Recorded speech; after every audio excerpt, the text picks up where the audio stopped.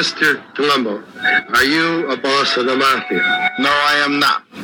Is there a mafia? No, there is not. New York's notorious Gambino crime family. The Lucchese crime family. The alleged boss of the Bonanno crime family. Colombo crime family. The Genovese crime family is the Ivy League of the five families. There's nothing beats being a mafia boss. It's better than being a Hollywood star.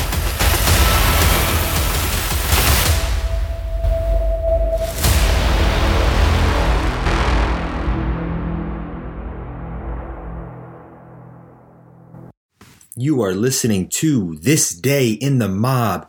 As always, I'm your host, John Curran. Today is July 1st, 2022.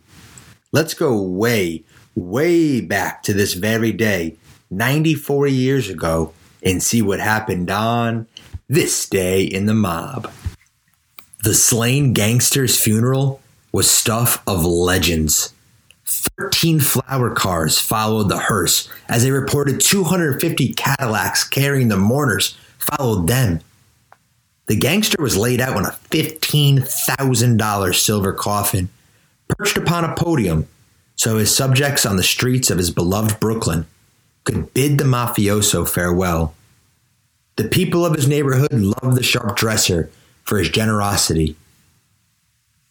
The mourners, both his blood family and his, other family, were grief-stricken ever since this day, July 1st, 1928, when their beloved gangster, Frankie Yale, was machine-gunned to death in his own car. Francesco Aioli was born in 1893 and immigrated to the borough of Brooklyn from his native Calabria, Italy, in 1900. Aioli is more commonly known as Frankie Yale.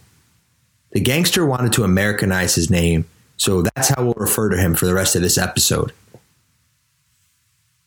As a teen, Yale was befriended by racketeer Johnny Torrio, and his new friend would get him involved in the legendary 5 Points Gang of New York. Yale was known as a fearsome fistfighter and thief. He was first arrested at the age of 19 on suspicion of homicide after beating a man so badly in a fight in a bar that he succumbed to his injuries. Torrio quickly groomed his protege for a life of crime, and he would stress the importance of business over ego, a lesson that many gangsters could have used. Yale would quickly involve himself in the protection rackets and eventually saved up enough money to open a bar which he ironically named the Harvard Inn. And it was at the Harvard Inn that Yale would hire a young bartender named Alphonse Capone.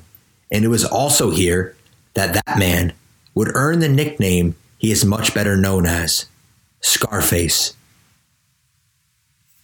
Yale's young protege Capone was slashed in the face by a fellow gangster named Frank Galluccio. The hot-headed Capone had apparently insulted Galluccio's sister, and this is the genesis of the name Capone would come to despise. After 2 years of working for Yale, both legitimately and in his crime rackets, Yale shipped Capone off to his mentor, Johnny Torrio, and the two would take on Chicago. Yale formed a version of a mob family employing mafiosos from all regions of Italy, which at the time was quite unique. The Sicilians would usually clan up with the Sicilians, the Napolitans with the Napolitans, the Calabrese with the Calabrese, and etc., etc. But Yale saw the importance of business over some childish bravado of which region was superior. Yale's new gang would participate in extortion by forcing businesses and people to pay them for their protection. They would also run a few brothels. Yale, like most gangsters, also had legitimate businesses, including a cigar company that bore his smiling face as their logo.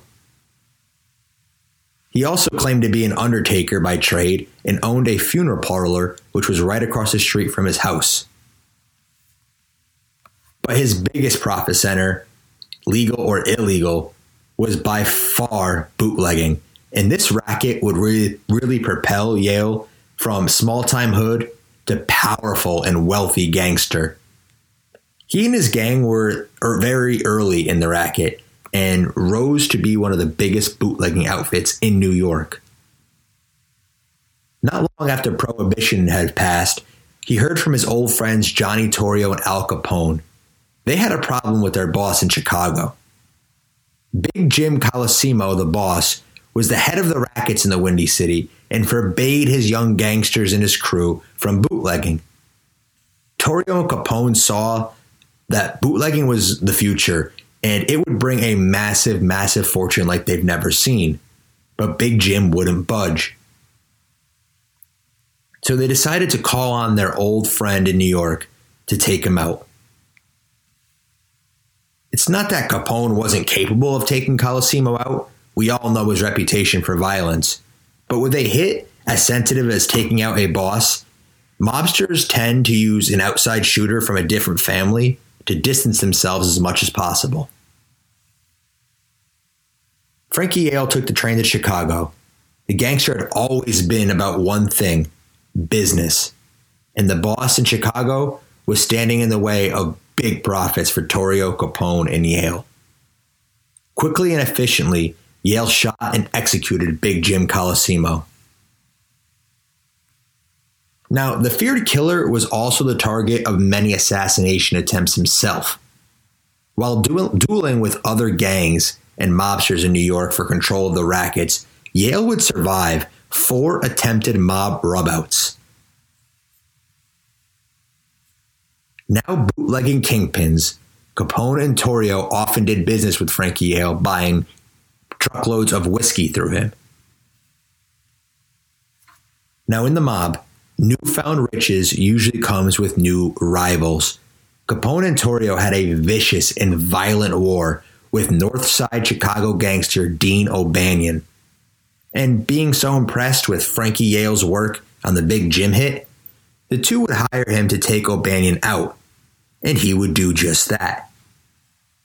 After the hit, while attempting to board a train back to New York, Frankie Yale was arrested and questioned heavily, but he had a prepared alibi and the cops, not able to disprove it, had to let him go. It was back to business for Capone and Frankie Yale. As we mentioned above, Yale was selling truckloads of whiskey to Capone in Chicago and would guarantee their protection from hijackers while traveling through New York. However, Capone's trucks recently were getting hijacked and stolen more and more. Capone quickly suspected a double cross, and he would get a mole in Yale's organization to confirm this. Yale was stealing Capone's whiskey, pretending it was hijacked, and then reselling it himself. The mole was a man named James D'Amato, and he was found out, and when he figured out that Yale knew he was a mole, he decided to strike first. He would attempt to shoot Yale, but failed miserably. The mole was found shot to death 8 days later. Capone would try to smooth things over with his old mentor and friend and decided to invite Yale to Chicago for a Jack Dempsey fight at Soldier Field.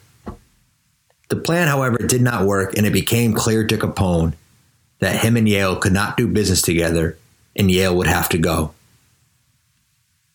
And that brings us to this very day, July 1st, 1928.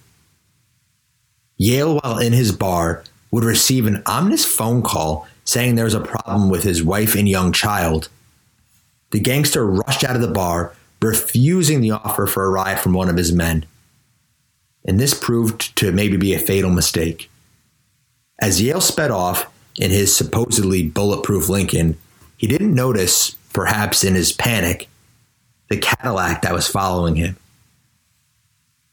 While overtaken by the Cadillac, Frank was ambushed with heavy fire from pistols, a shotgun, and a Thompson submachine gun. He was riddled with bullets.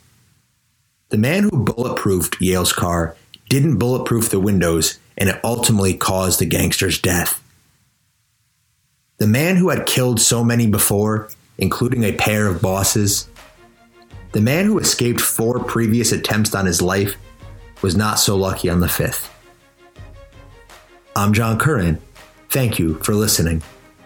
As always, tune in tomorrow, July 2nd, and find out what happened on that day in the mob.